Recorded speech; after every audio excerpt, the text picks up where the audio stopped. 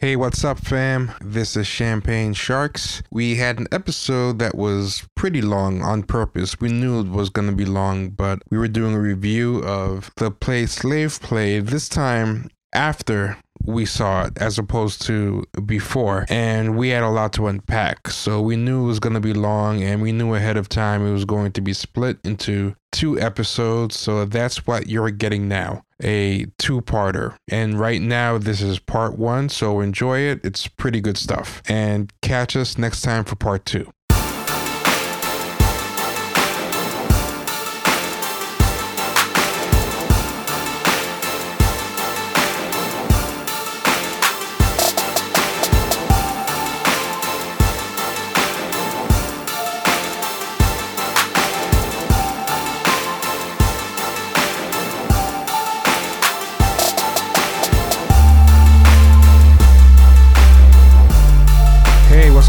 Champagne Sharks. This is T.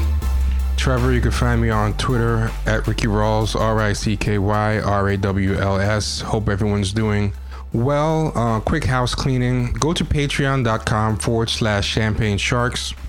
Join the Patreon for $5 a month. You get 8 episodes a month instead of 4. I don't say 2 episodes a week instead of 1 anymore because I'm just not good at releasing 2 episodes timely every week, but we do get 8 out per month, so it's easier to just say 8 episodes a month. We're actually in the midst of like a big catch up, so there's gonna be a slew of episodes. I know it's been a little while, but bear with us. And also go to Champagne Sharks on Twitter. That's just the handle, at Champagne Sharks, and champagnesharks.reddit.com, which is like a fan community run by like-minded Champagne Sharks fans. They have a lot of good links there.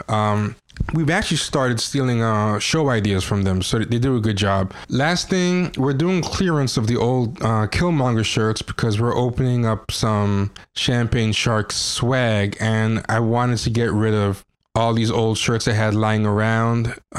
So it's 60% off. It's $10 per shirt. It's a steal. They were $25 before. We just kind of want to clean out the storage space so we can print up the Champagne Shark shirts. So go to teamkillmonger.com or killmongerwasright.com. They all lead to the same place. Choice of 5 shirts. Choose between the remaining sizes, and it's a pretty good deal, and they're pretty nice shirts, pretty high quality. And now with all that out of the way, we have 2 guests with us. It's going to be, first let me introduce Jay. Yes, it's me, Jay. I've developed a penchant for watching questionable plays with questionable content. Yeah, and that should become clear soon enough. And we have with us returning guest Torrin Walker. Hey everybody, this is Torrin Walker. I don't have a penchant for watching questionable content, but I'm a really good observer and I'll talk about it. Oh, okay. Well, we have a pretty interesting episode because it's a topic I'm kind of burnt out on. We're kind of burnt out on it, but people gave us money. We crowdfunded to see this play, so I feel like obligated to talk about the play, and it's the play Slave Play. And one of the problems I had with it was, I don't know how to put it.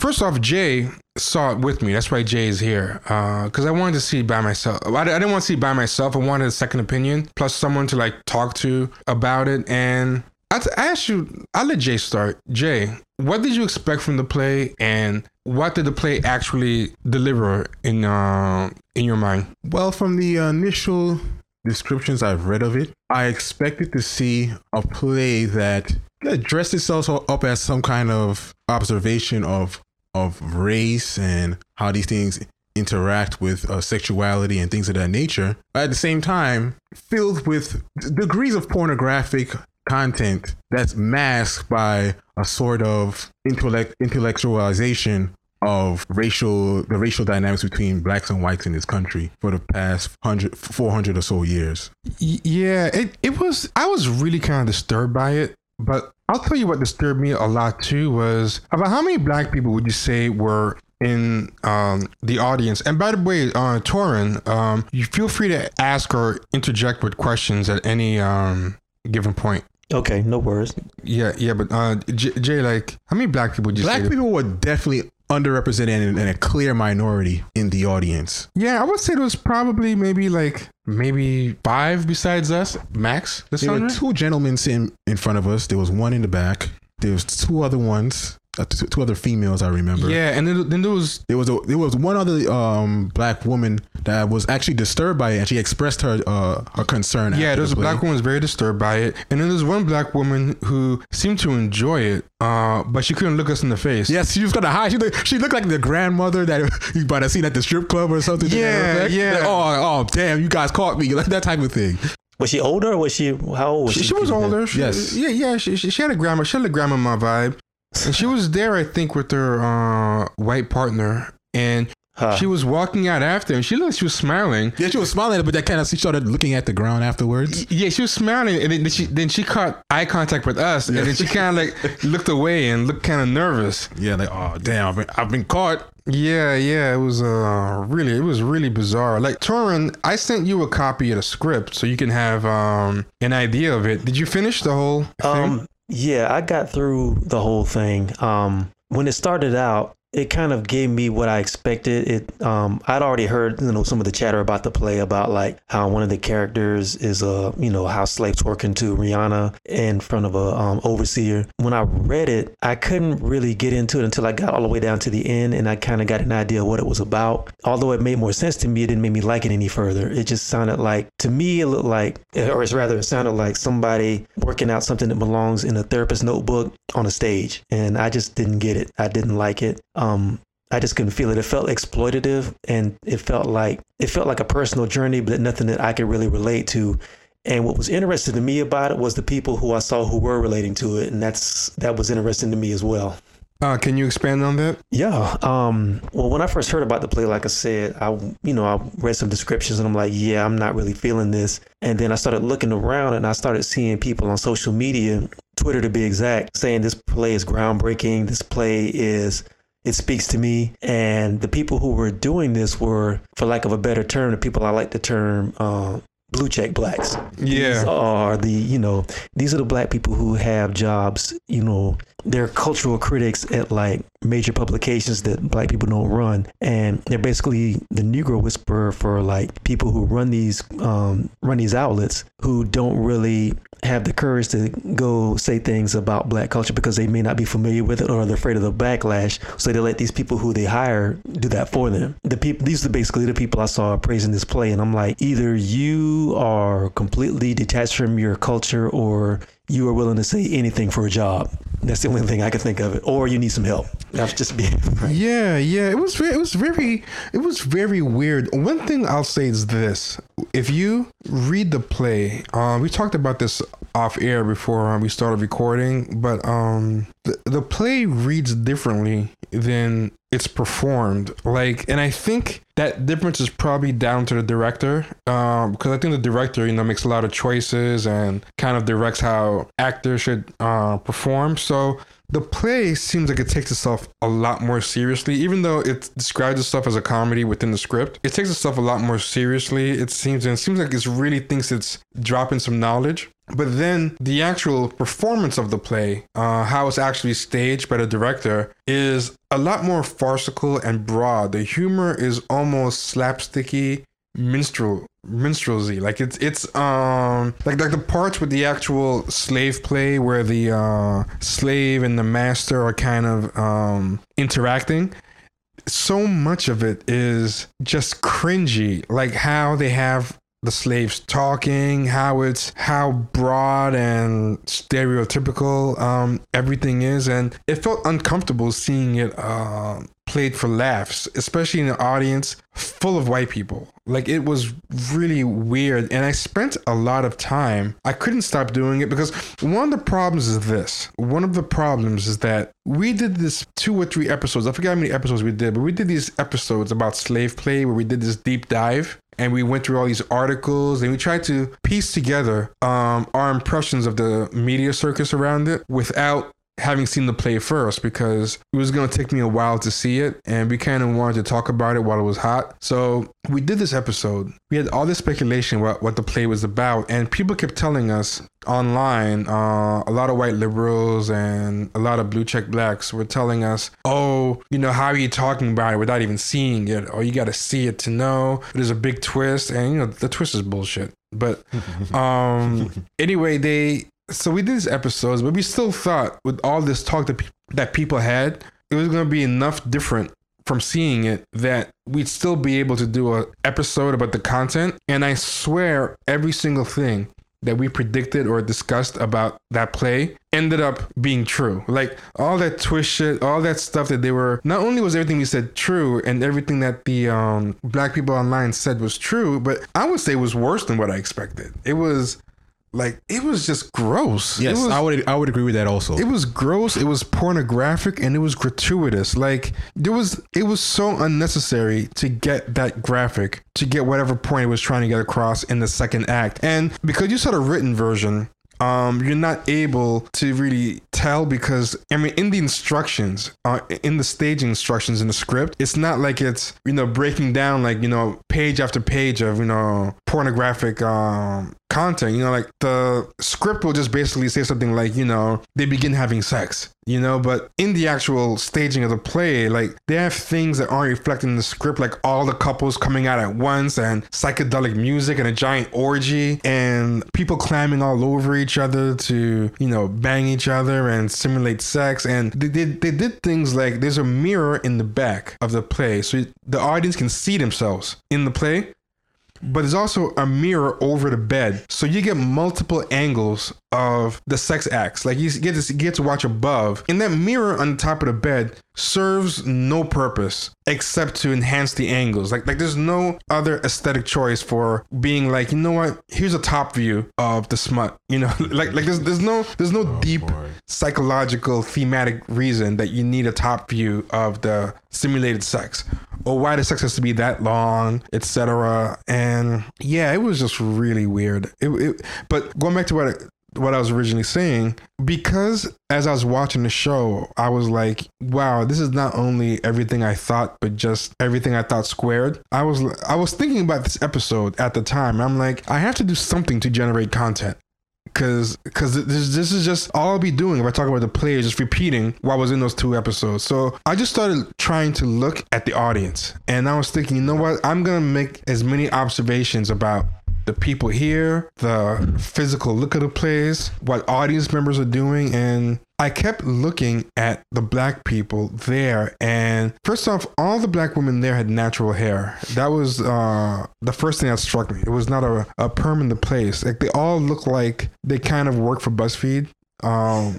And well, yeah, not anymore. You're right. But yeah, it was. And the older ones still had natural hair. They were all there with white partners, except for the two black males who might have been gay. There might have been a couple, but they were all there with white partners. And I have to think, you know, that's gotta be like, what's going on here? Because it's so pornographic and debasing. And I was trying to think, like, what did he do when they leave here? Did he go home and like reenact it? Like, go on, feel free to interrupt at any time. What was interesting, there were two black girls who seemed to be friends. They were grinning from ear to ear for a large portion of the play.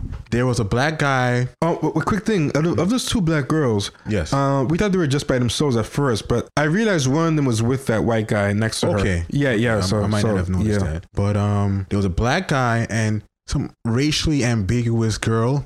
And at the end of the play, she got up and gave a standing ovation. I was like, damn, what did she get from this? Oh yeah, she gave a standing ovation. I mean, she was racially ambiguous, but she still seemed white. Like she seemed like she might have been like a whitish. She was either like one of those like Jewish girls with curly hair. She could have been like Middle Eastern. She could have been Hispanic, but she definitely looked like white. You know, she looked like what I heard white people call other white people like her like spicy whites. She looked like a spicy white. She looked like, you know, she had like a little bit ethnic, but at the end of the day, she can benefit from that white privilege, you know? Yeah. Oh, so something that Jay said, didn't you say during one of the, well, I'll let you say it. What happened with the couple next to you? Yes, I wanted to touch on that. Yeah. Very early in the play, in the initial scene with the Kanisha character and Jim, I noticed that the couple next to me, not only did they start holding hands, but they clasped hands together firmly in almost a seductive, or as if they were being turned on, and they kept on holding hands throughout the play. Which really begs the question of what were these people getting from this play? You know what it sounds like to me? From your descriptions of the crowd, it sounds to me like a lot of these people were living vicariously through what they were seeing on stage, and it was probably giving them some sort of outlet for some sort of deep-seated, sexual fantasies they either are playing at home or they don't want to face, and they're probably going to end up exploring because of that. Now, to me, if you're a couple and you're into that, that's your business. But I think it speaks to a deeper issue that's going on between whoever's involved in that. Like, if you are going to see a play like this, you're an interracial couple, and you're getting some sort of vicarious thrill through seeing that speaks to me more about like, what's really the dynamic going on in your relationship? Are you together because you may have found somebody that you like and you dig, or is there some sort of deep-seated thing going on that you want to maybe you're either afraid to address, or you were looking for a way to maybe explore these things that you wanted to do in the first place, if that makes sense? Because I think a lot of people, I don't want to speak for everybody. Obviously, everybody's different, but I think in America, a lot of interracial couples have a lot of this baggage going on that they don't address. And maybe the play's doing a service by giving them a reason to do that. But I think it's just, if you're not going to really get into the deep dive of what that history is, the brutality of it, the savagery of it, and you don't address that, I think it just becomes basically a fetish party for people who want to address that on a superficial level. I think it definitely was. And one thing that, I already knew this, but this being there physically really confirmed it to me. This was not made with black people in mind, really. Maybe as an afterthought, because this thing was so careless with regard to black people's mental health. Because like Jay said, and we're going to expand on later, we met a black woman who was severely traumatized. And I don't know about you, Jay, but me, myself, I underestimated how traumatized I was. I woke up the next day and I felt like shit. And it took me a while to put two and two together, because at the time I was kind of like, oh, that was weird, but it didn't really have an effect on me. But when I was done, it was like the next day I was like, why do I feel like shit? I couldn't get out of bed. And I was like, oh, that shit was what it was. That thing really drained me, and not really a good type of draining. It's not really a cathartic type of draining, or the type of trauma that you go through to come out on the other side stronger. It was just it just broke you down, and then didn't even bother to do anything with you after, or build you up, or what lesson do you think you're supposed to take from it, Jay? As a black person, not a damn thing. Okay, here's a question. What lesson do you think a white person was supposed to take from it?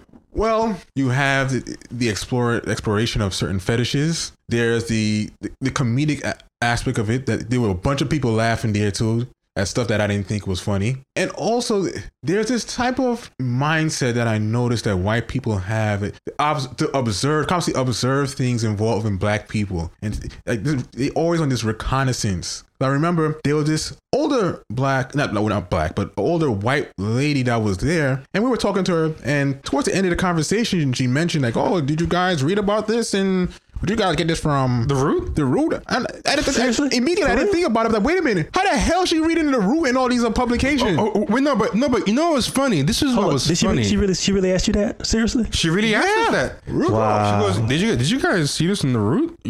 But it's funny. It makes sense. Because I've had a Google News alert for this, and I've been looking for this because when I was doing the slave play episodes, I was reading about it to kind of put together what the show was about. So as far as I knew, The Root didn't do a story on it. So I was like, did you read about it in The Root? And I was asking that because as far as I knew, The Root hadn't done a story about it. I don't know if they've done a story since, but before we saw it, The Root didn't do a story about it. I knew just about all the places that did stories about it. The Undefeated did a story. I think The Undefeated was the only thing by a black person at the time that wrote about it. And she was like, oh no, I didn't read in The Root or anything. So I'm like, wait, so you just picked a random, he just picked the only black shit that you knew and just asked us? The idea that we could only have found out about it by reading The Root. I was like, this bitch. But it's actually it's kind of a pretty good accurate analysis. She had to pick something that's pretty damn accurate.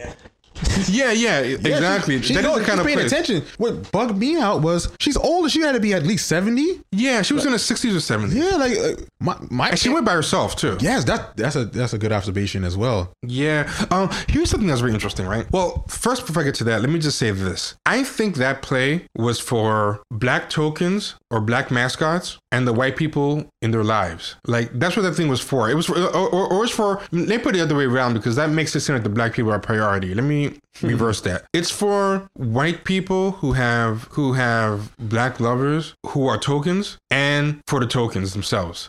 Like that's what it's for. And for them to kind of I guess figure out their issues or something. But it's basically for white people and the tokens. That's what it is. The tokens that they have sex with. And that's just basically all that it's about. Is, have you ever seen like movies about addiction, about unrepentant addiction, like say Train Spotting, A Requiem for a Dream, stuff like that? That's another one I was thinking of, right? Like, this is exactly how I would put it. Like, picture like if you replace the addiction, instead of being heroin or whatever, like if it was being addicted to sex with white people. That's what. So it's like a train. To me, it felt like a Train Spotting or a Requiem for a Dream or one of those unrepentant drug addict movies, except the drug is white genitalia, and it's the same exact feeling I get from those movies where you get kind of like that unpleasant feeling when you see it. Because there's I'm gonna say one last thing and then I'll pass it over to you guys. I used to like reading about like addiction stuff because I just like reading anything about psychology, right? And one of the books I read put it in a really good way. It says like there's a couple of hallmarks to addiction, and one is, first there's you have to compulsively seek out or search for the mood changer. It called it the mood changer, like the thing that makes you feel good, that gives you that artificial narcissistic supply. Then the second thing is you get a tolerance to it, like you need more of it to get the same effects. And the third thing is you go through withdrawal if you don't have the thing. So it's like you can't just stop it. When you do stop it, you go through withdrawal. And then what was interesting is what it said about the last two, about how it manifests itself, the withdrawal and the tolerance. It said at first the drug makes you happy, like you go from feeling normal to happy. Like you're like, wow, this drug makes me feel invincible. But then as the tolerance goes up, you go from using the drug to feel happy to just using the drug to feel normal. Like, like if I don't take this drug, I feel like shit. I mean, that even happens with coffee. Like a lot of people are addicted to coffee. It's like they don't even feel normal until they have their first cup of coffee. Like they're just using it just to not feel like shit. Then the advanced stage of addiction is when you're just taking the drug to reach a misery that or misery that you're comfortable with. Like so the drug's not even making you happy anymore. It's like Bubbles on The Wire. Like Bubbles was not using drugs to get happy or invincible, and he wasn't even using drugs to feel normal. It was just a misery that he was more comfortable with, to the point that he couldn't define himself without that misery. Like that misery became his identity. Like, he was more afraid of the unknown misery that faced him without heroin than the misery that he had fallen in love with. And that's like the worst level of addiction, where it's not even like you're trying to be happy. You're just more scared of not being, like, you don't know who you are without the drug anymore. Like you can't even imagine your life. Like your life could be better, but you don't even want to risk finding out who you are without the drug. Like picture that description, that final stage, but with white genitalia. And that's this play. Like this movie is just, this play is like people who are just miserable in their addiction to white genitalia, but they're more scared of the idea of not having it, or figuring out who they are without a white person telling them who they are, or trying to see themselves. Like I think as scary as this play made interracial relationships look and everything, I think the people in the play, the people who wrote the play, the people who directed the play, and the people in the audience of the play would be 5 times more scared about a space without white people. Like if it was a play, it was like a Tyler Perry play with just black people, like that would be like a horror movie to them. Like they would take this misery, like even if it was a play about black people being happy, like all black people on stage and they're all just happy just being around each other, and you told them which play would you rather live in, I think if they were being honest, they would say I would rather just keep working it out with the white people, because if I have to be happy without them, I'd rather be miserable. It's funny. It's funny you say it like that. Because when this play started getting known, I started looking around at who was doing it, and the guy who wrote it and directed it, Jeremy O. Harris. If you look at his work or the writings and the things he's done before this, basically what I'm getting from him is his whole life, or at least his whole public life, is trying to reconcile his obsession with white men to his own identity. And a lot of his identity seems to be wrapped up in that. He wrote a piece a couple years ago called Decolonizing My Desire for Vice. Oh, man. Yeah. And did you read it? Oh, yeah. We discussed it in the episode that we did where we didn't actually see the play yet. Yeah. But I treat every episode like it's somebody's first. So feel free to describe it again. That's fine. Okay, well, basically the whole premise of Decolonizing My Desire is him working out the fact that he was obsessed with how he looked in the eyes of white men, and how he can only be attracted to and feel sexual in the arms of a white man, to the point where basically his whole subconscious and his whole identity was wrapped up in the idea of how am I desirable to them and how am I pleasing them. That's basically what he was talking about. That's the psychology of the person who wrote this. And also he has another play that's coming out after slave play called Daddy, based on the relationship between a rich white benefactor and his younger black lover. So this is definitely a theme in his work. I don't know. And if he's it's a also theme in his life. He's also workshopping a third play that's more about the same thing. Let me I think it's called Water Sports, but it has an interesting great subtitle. And like Slave Play, it seems like each of his plays kind of has a double entendre like title, like, because Daddy is something, there's something called Daddy Play. And that's something that is a form of, like, sexual fetish role play. And slave play is a sexual fetish. So everything is like a literal aspect of it, and then a gutter sex type of kink aspect to it. So water sports is like sex that involves urinating, and they call urine play in sex water sports. So I'm sure there's probably some textual in story reason why it's called water sports. Just like in slave play, there's a role playing as slaves element to the story that gives it its title, but I think it's also meant to evoke the whole gutter sex. It's probably all this stuff is done to shock, and that's nothing, exactly. And that's nothing new in art. That always happens. But if you have one creative who's basically up to this date, his whole genre is basically kinky interracial gay sex and transgressive gay sex, and this is all that he's done. And this is even before anybody knew who he was. He was writing about this stuff. To me, he has the freedom and he has the right to write whatever he wants. What's interesting to me about all this is, out of all the off-Broadway plays and all the black playwrights that are out there, why is this particular guy being praised? Why is he being uplifted as the new voice of black plays? Yeah, and that's something that's worth exploring. Let me just see what the name of that third play is. And it's already available on Amazon for pre-order. It's available on April 2nd, 2019, if you feel masochistic enough. I've done my That's the actual title? Yep. The title is Water Sports or Insignificant White Boys. So again, it's the same shit. And here's the description on Twitter. So he's just beating the steam into the ground. It's just, okay, we get it. You like white penis. Like, it's like, and that's not necessarily, well, first let me finish the description.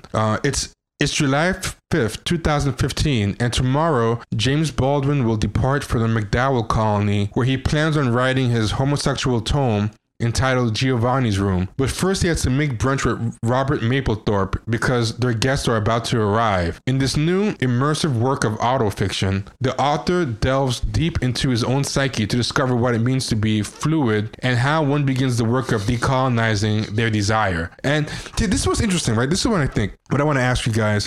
What do you think decolonizing his desire means to him? Because to me, the phrase decolonizing your desire means to me you want to quit your addiction to white people, but become free. Yeah, but to me it just seems like he just wants to be with them on better terms. Like he wants to educate them into like for example, that movie that movie and series Dear White People. Somebody once described it to me as a joke after they saw it. They said They should call it "Dear White People, Stop Being Racist so we can have sex with you." And I feel like that's what his personal project is, his personal mission. Like what he calls decolonizing his desire is really about, he doesn't really want to get rid of the obsession. He more just wants the obsession to operate on a terms that makes him, like he wants to be a functional addict. That's his goal. He doesn't want to kick the drug. He wants to figure out a way to be a functional addict. Like, I want to be on heroin, but still hold a job and be successful. Well, if you want the truth, I think a lot of people who are praising that play, the blue checks that I talked about, want the same thing. You know what I mean? They just want it in a different way. They want to, they want to have that same sort of desire. They want to be free to explore that desire with white people, and they just want to be left alone about it from black people and white people. They want it to see that. They want it done nicely. That's all it is. They don't want to be reminded of what. They don't want to be reminded of their obsession. They don't want to be reminded of their addiction. They just want to do it in peace. And these people too, what I think happens with them? They want to be with white people so as to be better than other black people, as in like they feel like, because one thing to be honest about is a lot of times, unless you've been raised with that certain type of pro-black spirit, which a lot of people aren't, you don't really know how to judge yourself without a white person telling you. Like, what makes a black person smart? If they went to an Ivy League school, like people will praise Barack and Michelle because they went to Ivy League schools, Like a lot of people will praise somebody for going to Howard, but they'll praise them for that almost if they made a sacrifice. Like, oh, you chose to go to the nigger school. Like, wow. Like the vibe is not really, it's like the compliment is different, even if it comes from black people. They kind of make it seem like, oh, you made a sacrifice, or you were pro-black enough to be willing to be around black people. But, it's a rare kind of person, black or white, that will look at you going to Howard and look at it as a sign that you're smarter or the smartest. Or just smart. Yeah, or just smart. But the same thing with being attractive. Like, you could be on the cover of 50 million black magazines, but when Rihanna makes a cover of Vogue, or they'll be like, oh, she's the second black person to be on British Vogue, or so and so got this, and the implication is now we know we're beautiful because even white people are telling us.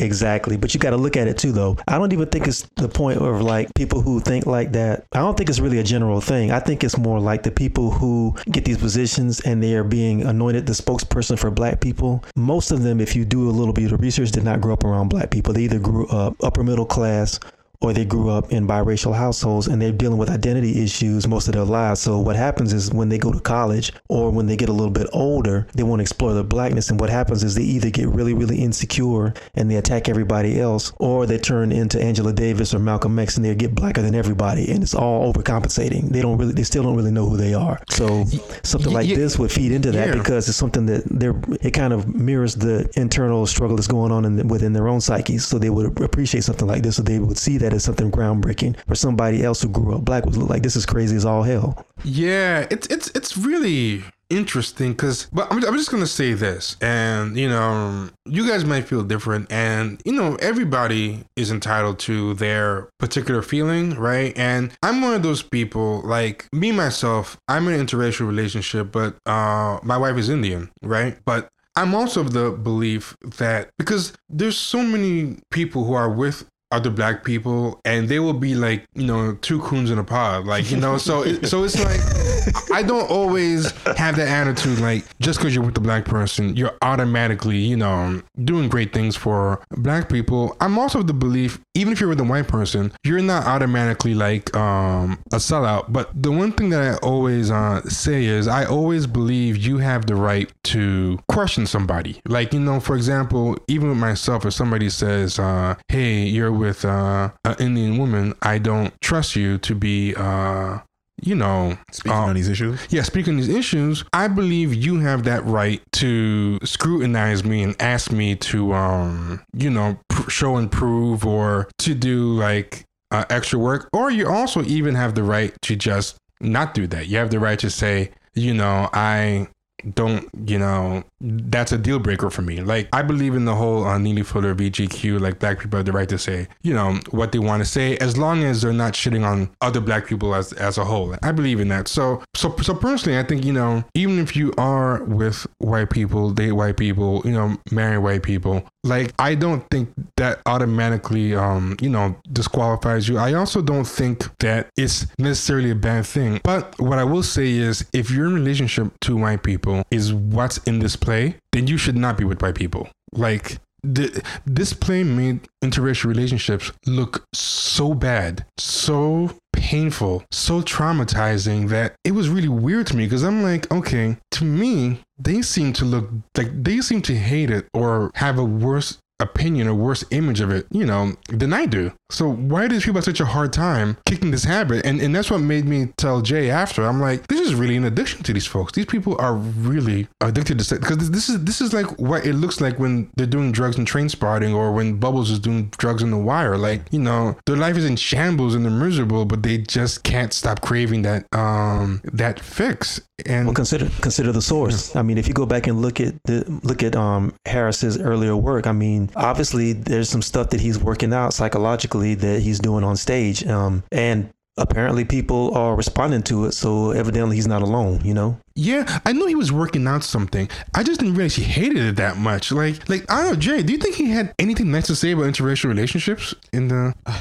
I don't think so. But here's the interesting thing. But you can. There's a thin line between love and hate. He might hate it, but at the same time, he might also love it in a perverse way. As we're conversing, it just dawned on me how disturbing that final scene was and how dark it was. Literally. Oh, yeah. I mean, this is going to be an episode. I mean, I think off the bat, it's going to have to be like a double episode, because there's just too much to unpack. But yeah, that final scene, like, here's one thing that I wonder, right? And this is what really depressed me while watching the play. And I mean, this really depressed me. Like, I got like existentially bleak sitting in this play, because when I was sitting there and I was like, God, if this is what we have to be around white people, like, and be successful and to like shine, this is like the Faustian bargain. Like, we have to produce shit like this, and we have to live lives like this, and we have to pretend to appreciate, or actually learn to generally appreciate like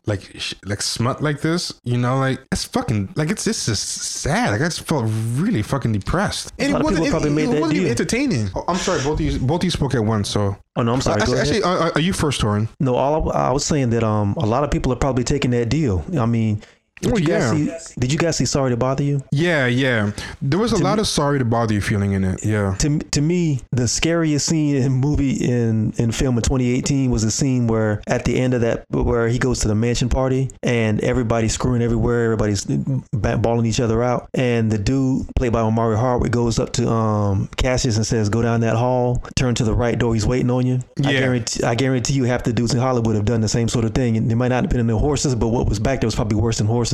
But they went exactly, and it could have something sexual involved in it for sure. Jay, what were you saying? The play wasn't even entertaining enough to justify. It wasn't entertaining to us, but the people in the audience were fucking dying, including the black people. Like, they were laughing. Like, what the fuck are you laughing at? Man, we're not the target audience, so it wasn't entertaining to us, but that was our entertained audience, and that depressed me even more, seeing black people just laugh like that at insane shit. I'm sorry, but go on, Jay. It wasn't funny. I'm honestly perplexed, man. Like here's one of the most entertaining scenes, not to us, but according to the audience. There's a part where this guy in the slave play, he's called Gary, but he wants to be called Nigger Gary. Yes, and the gay couple. Yeah, the gay couple. And what happens is, actually, let me see if I can find it in the script, because I have the script in front of me. Actually, I don't need to read the script because it's not that deep. Basically, there's a part where he's out there with his partner, and he's playing the black overseer. Or here it is. The black guy, right? Sometimes slaves could be overseers, I guess. So this black slave is kind of overseeing a poor white on the plantation, and he's managing the poor white, and the black slave who's the overseer is called Gary, and the poor white is called Dustin. And then Gary says this is verbatim from the play. Gary says, "I know your name is Dustin. Dustin. That's about the only white thing about you, Dustin. But what should I call you?" And then Dustin says, "Your name is Gary. That's pretty white too, don't you think?" And then Gary responds, and on stage, this guy put some stank on it. Like he leaned into it. He says, "It's Nigger Gary. My name is Nigger Gary." And then the audience was just dying, like cracking up, like this was just the funniest thing they ever saw. And I'm just like, okay, the only thing funny about that is that they said the word nigger. That's it. Like, you know what I mean? Like, he just basically gave them a safe space, these white NPR listening, latte swilling intellectuals, liberals, to be able to a safe space to laugh at and enjoy the word nigger for being the word nigger. Well, there you go. And not feel guilty about it. And I was just looking at white people, like there was this gay couple up front, these two young gay guys, and they laughed even louder, like they laughed so loud and like the way they were laughing, I mean, like even for the rest of the audience, I mean, and me and Jay were looking at each other like, damn, it's really not that funny. Like these guys are about to fall out the chair. Like everyone was just so happy to hear the word nigger. Like it was, and that's the thing about to write that, and the director is black. Like everything about it, you could tell it was crafted to get that laugh. It wasn't inadvertent. Like you ever see a play or a movie that does something serious and it's unintentionally funny, and you know, because it's bad. Yes, this was calculated. Like that laugh was calculated. Like and in his Decolonizing My Desire, he kind of admits that he learned to study white people and give white people what they want. He thought of it as a type of using of them. And you know, the way this movie was staged, I can see that. Like he knows white people want to hear, would laugh at that, and he gives them a space to enjoy it. Like this audience, this is about meeting a specific type of white person's needs, and he crafted it for that reason. And secondarily, for black people like him who are addicted to white people and want, you know, there's that movie How to Train Your Pet Dragon. Like this was How to Train Your Pet White Person. Like, you know, and that's what this thing was. And yeah, it was just, and that kind of just depressed me too. Like to see like all the black people laughing at this shit and sitting next to the white partners, and it was just weird. That kind of piggybacks off of what we were talking about earlier about how like people who, a lot of black pundits, a lot of people who were praising this said you need to go see the play to understand it. I think that kind of factors into this whole idea of like the talented 10th, where they are, in their minds, they feel like they've been ordained by God or ordained by white society to go into white society and then come back and explain what culture is to the uncultured Negroes and stuff. I think a lot of them really believe that. You know, it's an old mentality, but it's still here. You know what I mean? Because if you look at the way people respond you look at social media, look at the way people talk to people who've been to these white Ivy League schools and the way they kind of talk down to everybody else, especially black people. You can tell that mentality is still going on, and I think a lot of that was going on with this play. There was a lot of what I picked up from a lot of people who were defending their approval of it was like, well, then you're not sophisticated enough to understand this. Well, you haven't seen it and you won't understand it. And it's like they're kind of like forcing themselves to believe that, to make themselves feel superior about the fact that, you know, they feel like they're on a higher plane than everybody else. And a part of that is going along with this plane and liking it because white liberals have said that this is something you should watch. And you know something, I will say, I don't think they even want to enlighten the rest of the black masses. I think what they actually want is to manage them. If there's something called the professional managerial class, and that managerial class is what kind of runs the world now, and that's politics. They want to be designated the managers of the black department. So if there's like the professional managerial class, right, and you know the politicians or the white politicians are the ones who run, you know, the professional managerial class. There's a wing of it called, you know, the black department, and the black professional managerial people are like, hey, you know, I'm black. I went to school with you. Can I be in charge of the black department? You know, I could deal with the niggers for you. You know, and so I don't even think they even really want to educate us. They just want to manage black people, and that's what they're going for. They go to these schools and they get these jobs not to uplift black people as a whole or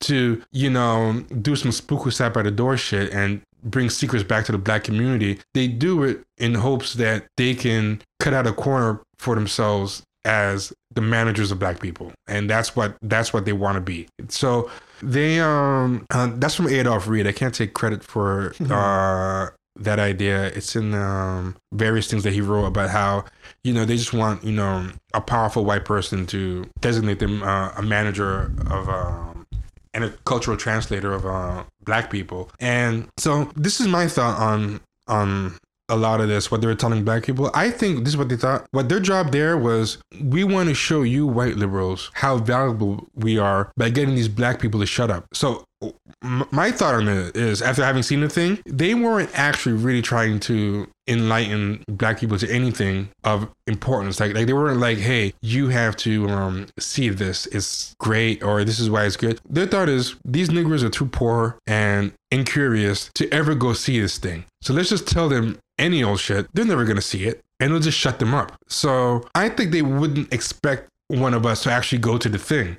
So then they could just say forever that, oh, you would have loved it if you saw it, you know? And because when I saw it, I'm like, why on earth would they even encourage black people to see this? Because it would just give up the game. Like, when you look at it, you can see, holy shit, this is everything that people complained it was going to be without seeing it. So I was trying to figure out, why would you send somebody, you know, it would be like if there was a movie just full of rape and somebody was saying, hey, this is exploitative and it's going to be full of rape. And if I saw the movie I knew was full of rape, the last thing I would say to someone is, well, you need to go see it and then you'll know, because I would know in my heart when that person goes to see it, they're going to realize that, you know, they were right. So when I watched it, I'm like, one of two things has to be happening here. Either they're so tone deaf that they don't actually realize how exploitative it is. So they're just sending people into the slaughter, like they're just leading the lambs right to the slaughter, right? Because they're so clueless. Or they just think that the lambs are never going to make it to the slaughterhouse, so they'll never just know. My personal theory is, I think the white people were so clueless that because they didn't traumatize them, they couldn't possibly imagine how it could traumatize a black person. So they were just cluelessly, stupidly just telling black people to go see it, or telling them, oh, it's not so bad. Meanwhile, the black people, either they were so disconnected from the sense of themselves as black people that they viewed it through white eyes, or they knew it would be traumatizing in the exact ways the black critics were saying, but they just didn't give a fuck. They were like, who cares if you don't like it? You don't pay my bills, and I don't want to live around you or sleep with you or be around you anyway. I want to be with these white liberals. And even if you do get traumatized, you know, well, fuck you, it's good for you. That sounds about right. I mean, there was a precedent for that. Remember when the whole scandal broke about the white woman who's going to curate the hip hop exhibit at the Smithsonian? Yes, yeah. You remember how like all these people, all these blue checks who basically built their platforms talking about the lack of inclusion for black people in movies and in, you know, behind, you know, in boardrooms and that sort of thing. All of them came out to defend this woman against the DJ in DC. Fascinating, wasn't it? Yeah. You know, and then when it came out that he had a little bit of clout in DC and he knew some of the same people, and everybody put their hat in their hand and started saying, we apologize. For a lot of these people, man, it's about clout, whether it's clout from white liberals, whether it's clout from social media, whether it's clout in any kind of way. It's like they want to be seen as the HNIC, and anything that kind of upsets that, they're going to fight against, and anything that will get them closer to that, they're going to endorse, regardless of how detrimental it is to the rest of the population or the rest of the black community. Like you said, they don't care. It's about clout. Yeah, they really don't care. Oh, one time somebody told me once that, you know, the way to judge like a work of fiction, like a great way to judge it, and it always stuck with me, was, you know, it should be about something. It should be born from that something, and it should have something insightful to say about that something. And the first two were definitely covered, but the second act kind of pretends it's filling the third thing. Like it's pretending to have something insightful to say, and it's just a bunch of word salad. It's just pointless, intersectional, jargony word salad. And somebody who saw it told me, I don't remember if it was you, Jay, or somebody else, because I talked to someone else who saw it. And if it was you, Jay, then I'm sorry I'm stealing your story. But somebody told me that when they saw the movie or saw the play, the middle act is just the kind of like there's this twist that happens, and everyone keeps saying, oh, you have to see this twist, all the defenders of the movie. And these people just have this kind of weird idea, like this twist is some kind of big gotcha where, oh, if you see the twist, then you're gonna feel stupid for bashing the play. And the twist is, and we discussed this before, the twist is stupid. It doesn't mean anything. The twist is just basically that everything you saw in the first act was really role play of these modern day couples. So all this master slave gutter sex that they were having was actually modern day people acting it out for therapy purposes, and they're in these real life modern day interracial couples. But the problem with that is, by telling people not to tell people about it or not to know about it, and they give you little clues, but they try to make it so that you don't know. Like, it's similar to like The Sixth Sense or M. Night Shyamalan movie, where it's very clear the creators don't want you to know the twist. They want you to experience it not knowing what the twist is. So the problem to me is this, right? it doesn't matter about that so-called saving second act, because if you're sending people in to experience the first act as if it is what it says it is on its face, that's how people are going to experience it, you know? So they'll be like, hey, I have some kind of trigger with rape. I was raped and I don't want to see a play called Rape Play that's just all about people falling in love with the rapist and, you know, making rape seem like cool and stuff. And if somebody said, oh, no, trust me, it's fine, just go and see it, and, you know, you're not seeing the whole thing, because they think black people are stupid. I started to realize this about them. They just think they can tell us anything. And a lot of the gatekeepers believe that too. What's that? A lot of the gatekeepers think that too. Oh yeah, they totally think that, you know, and I'm including them in that too. Like, you know, like, oh, you know, like, oh, shucks, boss, I was wrong, you know, and you're gonna be all happy. So it's like back to like the Rape Play hypothetical. Like, just picture like the first act is like 45 minutes of just, you know, dudes getting the rape on, you know, and they're acting out in gratuitous real time form. And the person goes through great lengths in, you know, making you think that what you think you're seeing depicted is what's being depicted. And then at 45 minutes, the person says, well, hey, guess what? That all wasn't really rape. It was just people pretending to rape. Don't you feel better now after the 45 minutes letting you think and experience that? Like only somebody who has no connection to the thing emotionally or personally or traumatically can see that, I mean, can think that would work. You know what I mean? And I think none of them would be stupid enough to even try that with the woman. If this is a woman that was deathly afraid of rape, first of all, they would never make a play called Rape Play, you know, that was all about reenacting rape. And then they would tell you from the beginning, oh, this trigger warning. Even if they did do that, they would do his trigger warnings. They would not let people just think they were sitting through real depicted rapes. Like, you know, like they wouldn't just show scene after scene of women walking down dark alleys or going on dates and just getting raped in real time by their mates, like for 45 minutes straight. They would make sure those women were not traumatized. So the thought that these white people would just tell black people who are complaining, oh, because this is what the black people are saying. The black people are saying, this looks tacky. It looks traumatizing. Slavery is something that we still feel today. It's something very traumatizing. The visuals of it make us feel bad. It makes us feel all types of fucked up shit. And then to hear people say that and say, well, you're wrong, you don't know, just go in there, knowing that it's, first of all, not just that, but you as a moviegoer, I mean, you as a playgoer, a theater goer, you could tell them, if you were sympathetic, right? Like say back to the Rape Play example, right? You would tell the person the twist right then and there. The person said, listen, I've been raped. I have people in my family raped. It's very sensitive to me. I think most people would say, even if they were championing the hypothetical rape play, they would say, okay, I see your problem, but okay, spoiler, it's not really rape.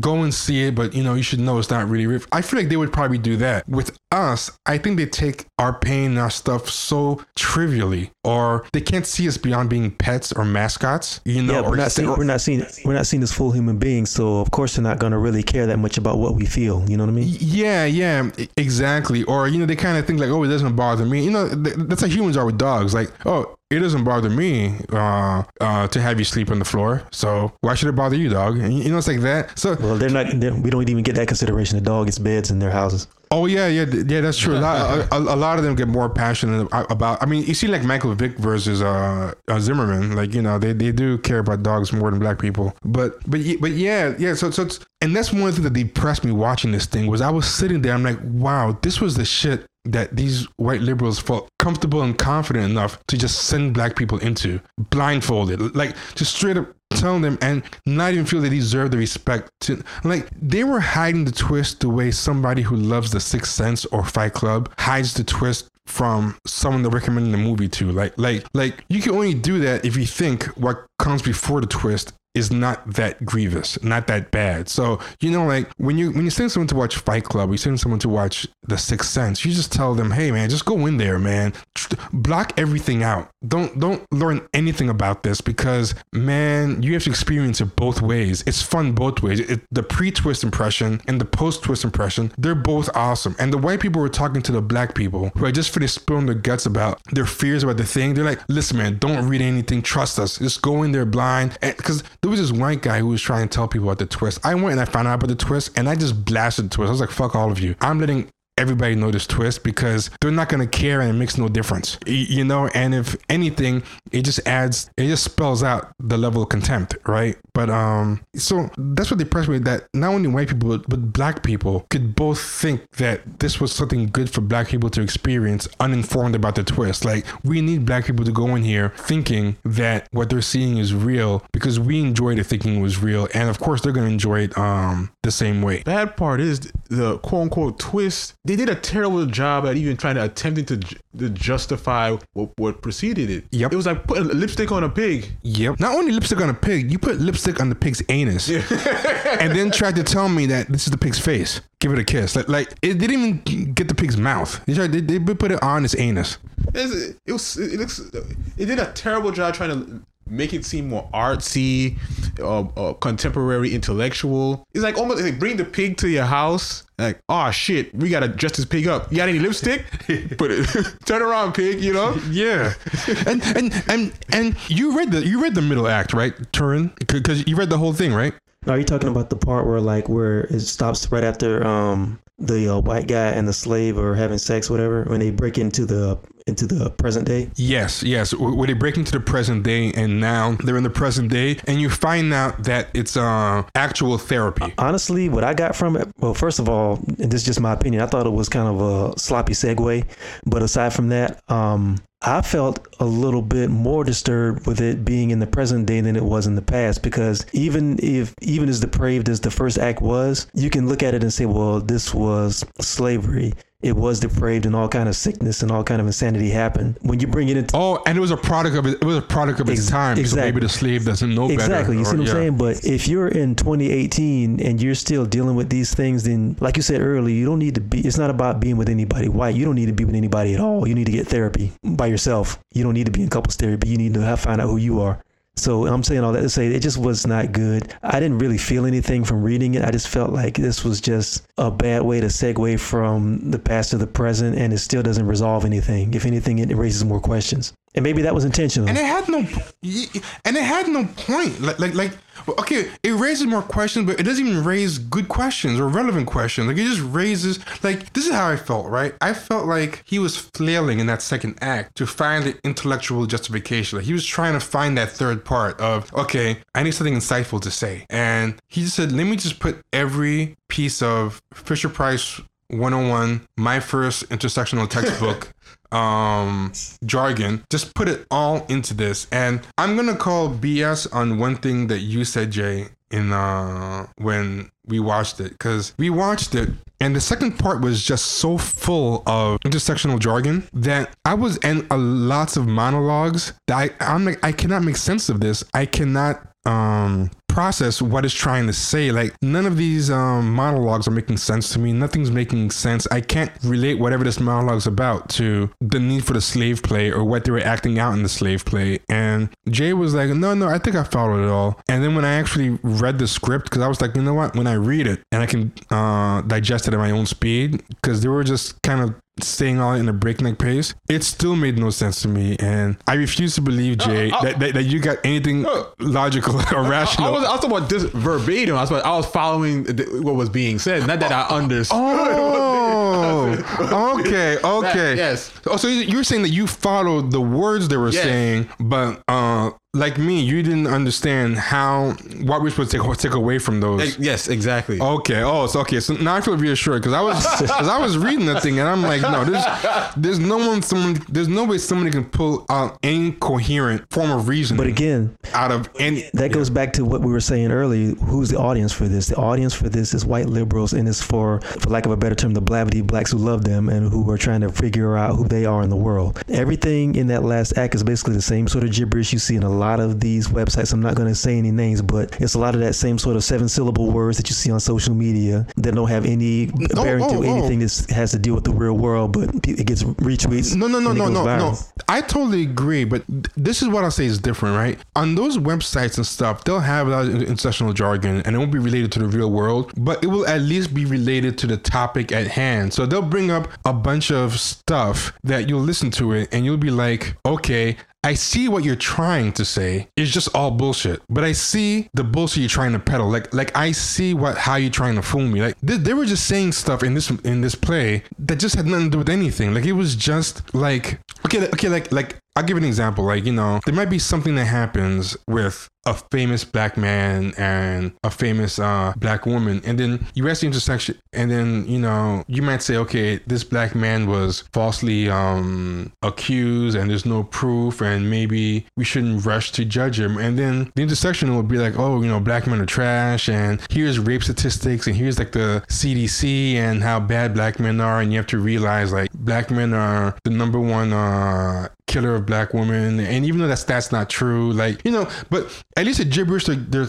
telling you, you can see how it relates to what you're debating. It's just bullshit, but it at least relates. Like, to me, that second act, they were just dropping in every single intersectional talking point, but none of it connected to what the characters were going through to me. I was like, okay, I get what you're saying, but what does that have to do with anything? Like, okay, like you just mentioned like white privilege. Okay, what does that have to do with the fact that this black woman wants to get her back blown out for 9 minutes while being called a negress? Like, none of this is giving me any insight to why I had to sit through 45 minutes of black people enjoying being debased. Like none of it. Like there was this part.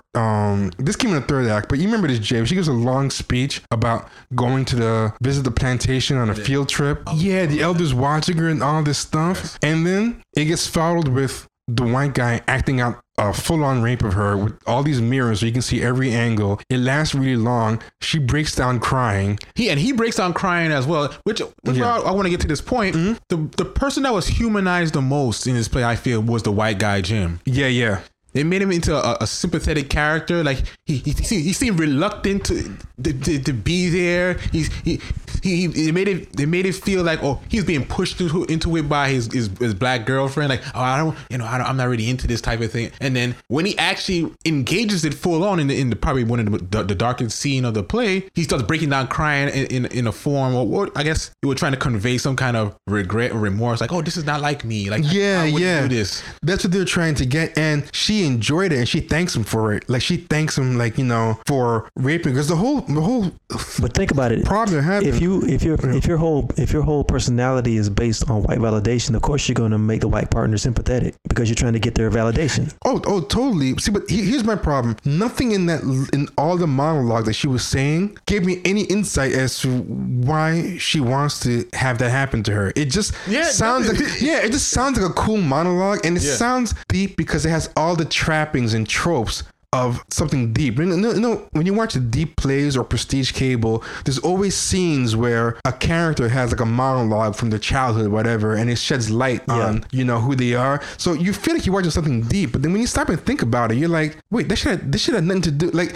it just felt like it was going through the motions of something, but like the whole field trip, none of it explained to me why she's so needed to be raped. Past, she didn't seem to express that she had any desire for white men at the time, that there was any sexual trauma. If anything, there was a lot of self-contradicting stuff. Like, she was like, oh, I never been with a white man. Your whiteness turned me on, and I never wanted to be with a white man, but, you know, I worship your whiteness. Like, what are you like, there's nothing coherent. The more they talk, the less sense they make. And she wasn't even she wasn't even sexualizing herself as a child. She even mentioned something to the effect that, well, girls were making out under the trees and you know, getting fingered, and she wasn't into that. And that's another thing. I thought she was gonna say like all the white girls are the ones that got to date the cutest white boys and stuff, and I was just left by the side unpicked. It wasn't even like, there were times they were trying to predict where it was going to go. I'm like, okay, this must be where it's going. It's going to make sense. And it'll just be another dead end. It'll be like, so she was like, yeah, all the, you know, white girls are under the tree getting fingered and making out in the field trip. I'm like, okay, now something finally makes sense. And then it'll go, but I wasn't into that. That wasn't really my thing.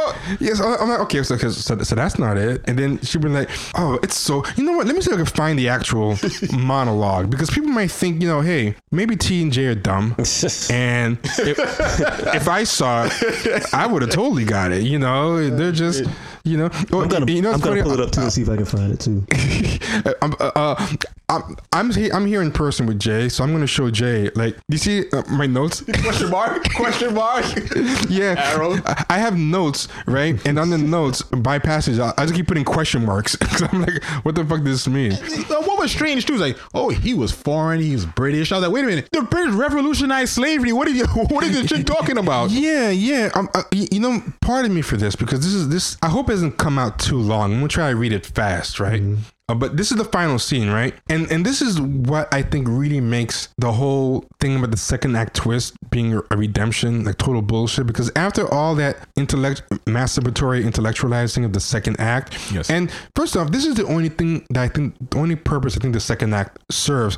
Oh, I forgot the story that I was gonna steal from you, possibly you, and I never finished. It was me, yeah, because I went on a tangent. But this is what somebody told me that they overheard when they left the play. They said that they overheard two white people next to them, and one of them said, you know, that was pretty good, but that second act was really boring. What was that? I zoned out. So basically, this white person is basically the white person basically said it was good, but they only enjoyed the simulated rape. So they basically said that second part, and the irony is, to me, the second part only exists to give the white audience moral license to enjoy the R-rated slave play. Like Mandingo and Drum and Goodbye Uncle Tom are these movies that are widely known to be considered exploitative or whatever. And when I was watching this, I'm like, these same people, I bet, would all feel disgusted to watch Mandingo and Drum and all of this stuff, because they're commonly considered among cultured white people to be trash. And same thing with like Blavity Blacks and stuff. But I think those are all better because they're more honest. You know, like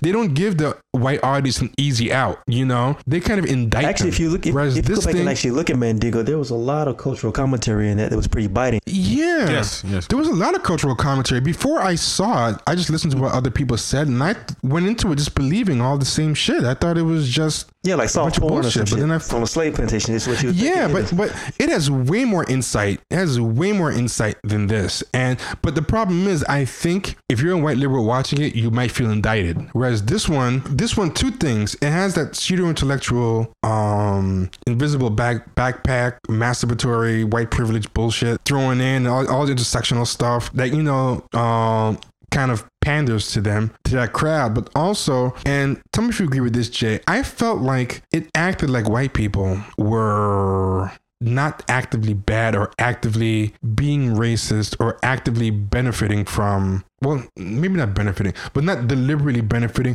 It was more like they just didn't know any better. They were just like, it's weird because they're both, and I guess it has to do with BDSM too. BDSM, like, people kind of switch roles, and there's like a dominating aspect to being a submissive and submissive aspect to being a dominant. Like, it's like there's the what's on the surface and then what's underneath. Like, for example, the original play that created the concept in the West of masochism.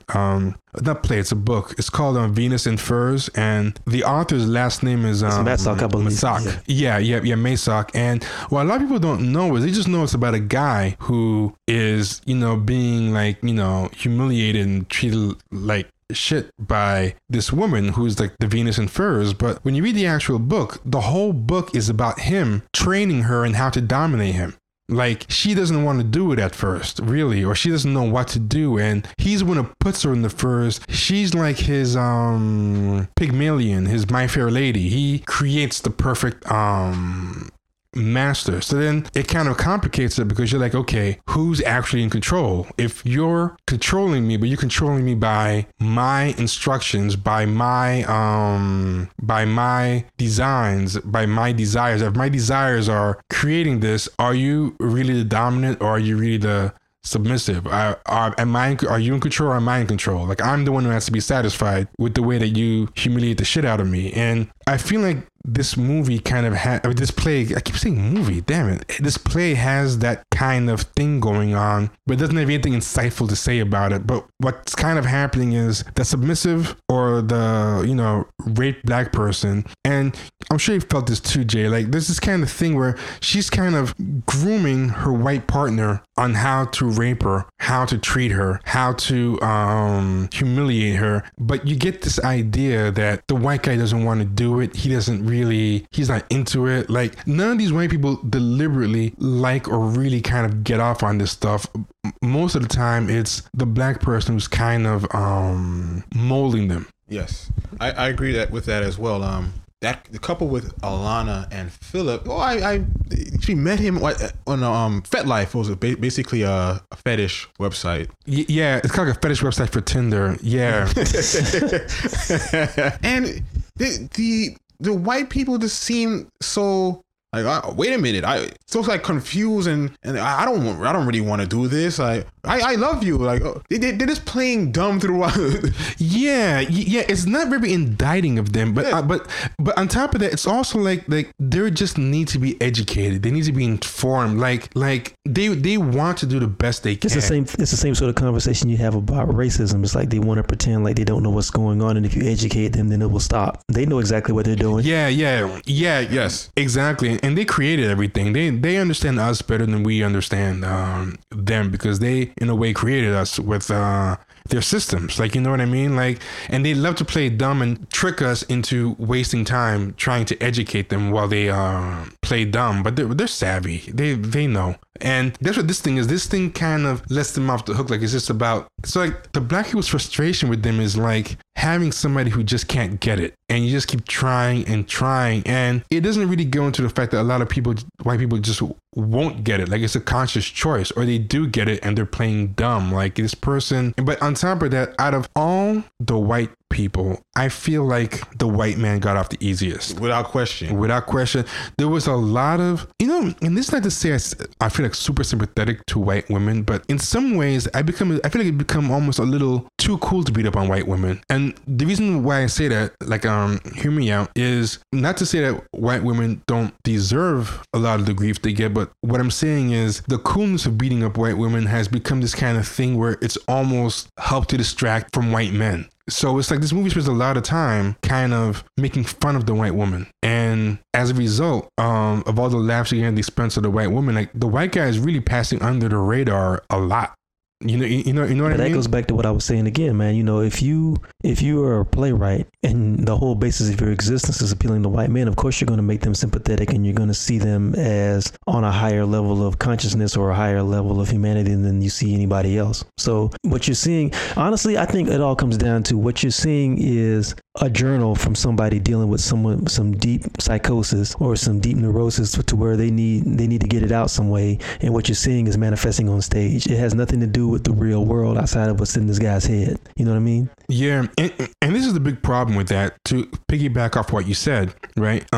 It's like that unrepentant drug addict, right? And the only people he has to help him through this are drug dealers. Like he has nothing but drug dealers to help him with this problem. He's like, listen, I'm in this fucked up state. I'm bubbles in the wire. I'm train spotting. I'm this, and I need your help. And then, like, the camera pulls back, and it's just like 12 of the most unrepentant drug dealers you ever saw, and you're like, oh, don't worry, we're gonna help you through this. And it's like, okay, that's really not gonna do much. And they can be like, well, here you go. In the meantime, here's a bunch of books by people who weren't addicted to drugs, and if you read them, that'll definitely help. But in the meantime, all your development, all your guidance is gonna be, all your friendships, all your lovers are gonna be with us, drug dealers and drug addicts.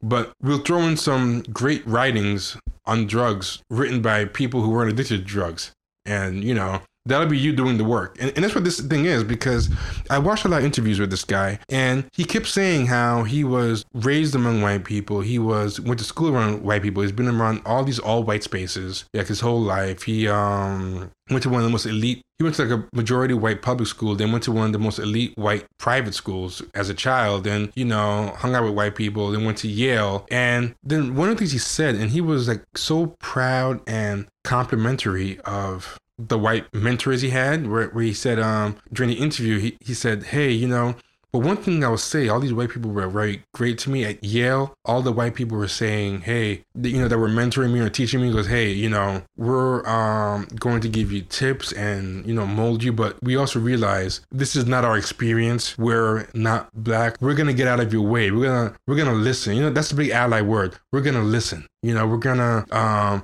let you lead, let you do whatever. We're going to get out of your way. And he was praising how they kind of didn't interfere because they knew their place as white people and, not to speak. But I'm like, your problem isn't getting white people not to interfere. Your problem is finding black people to insert themselves. That's what you need in your life. You don't, back to the drug dealer analogy. It's like having all these drug dealers around you. And then, the drug dealer is like, look, we know you're addicted to drugs and we know, we supply you with the drugs, but we're just going to leave the drugs around you and just leave the room. We're not going to force you to smoke them. You know what I mean? Like that's not what you need. You need somebody who is not addicted to drugs, who understands it, who's going to get in and say, listen, I'm making an executive decision. I'm going to hip you to some game. And that's what I think is disturbing. The fact that he doesn't even consider to himself that he needs black mentorship, but not mentorship of black people who are as addicted to white people as he is. He needs a black space. He needs to figure out who he is without his drug, which is white people, And, it becomes a loop. It's like, we can keep going with your analogy. Addicts only want to hang around other addicts, and the only people other addicts really care about is getting their new fix, their latest fix from their connection. And yeah. Do you only want to be around other addicts or dealers? Yeah, you know what I'm saying? So they're not going to really listen to anybody telling them maybe you need to let this go and get you some therapy or try to get some, get into a program. They're going to keep that high going. And if your high is white men, then where are you going to go? You're going to hang around people who have the same addiction, like you said, and you're going to go back to your dealer. The trouble is the people who are supplying them the drug put them on platforms and tell them to preach to everybody else. And then everybody looks at you crazy. The people who are out here in the real world who aren't addicted to the same thing you are look at you crazy, and then you want to think they're crazy. It becomes a loop. All right, so that's the end of part 1. Come back for part 2 next episode.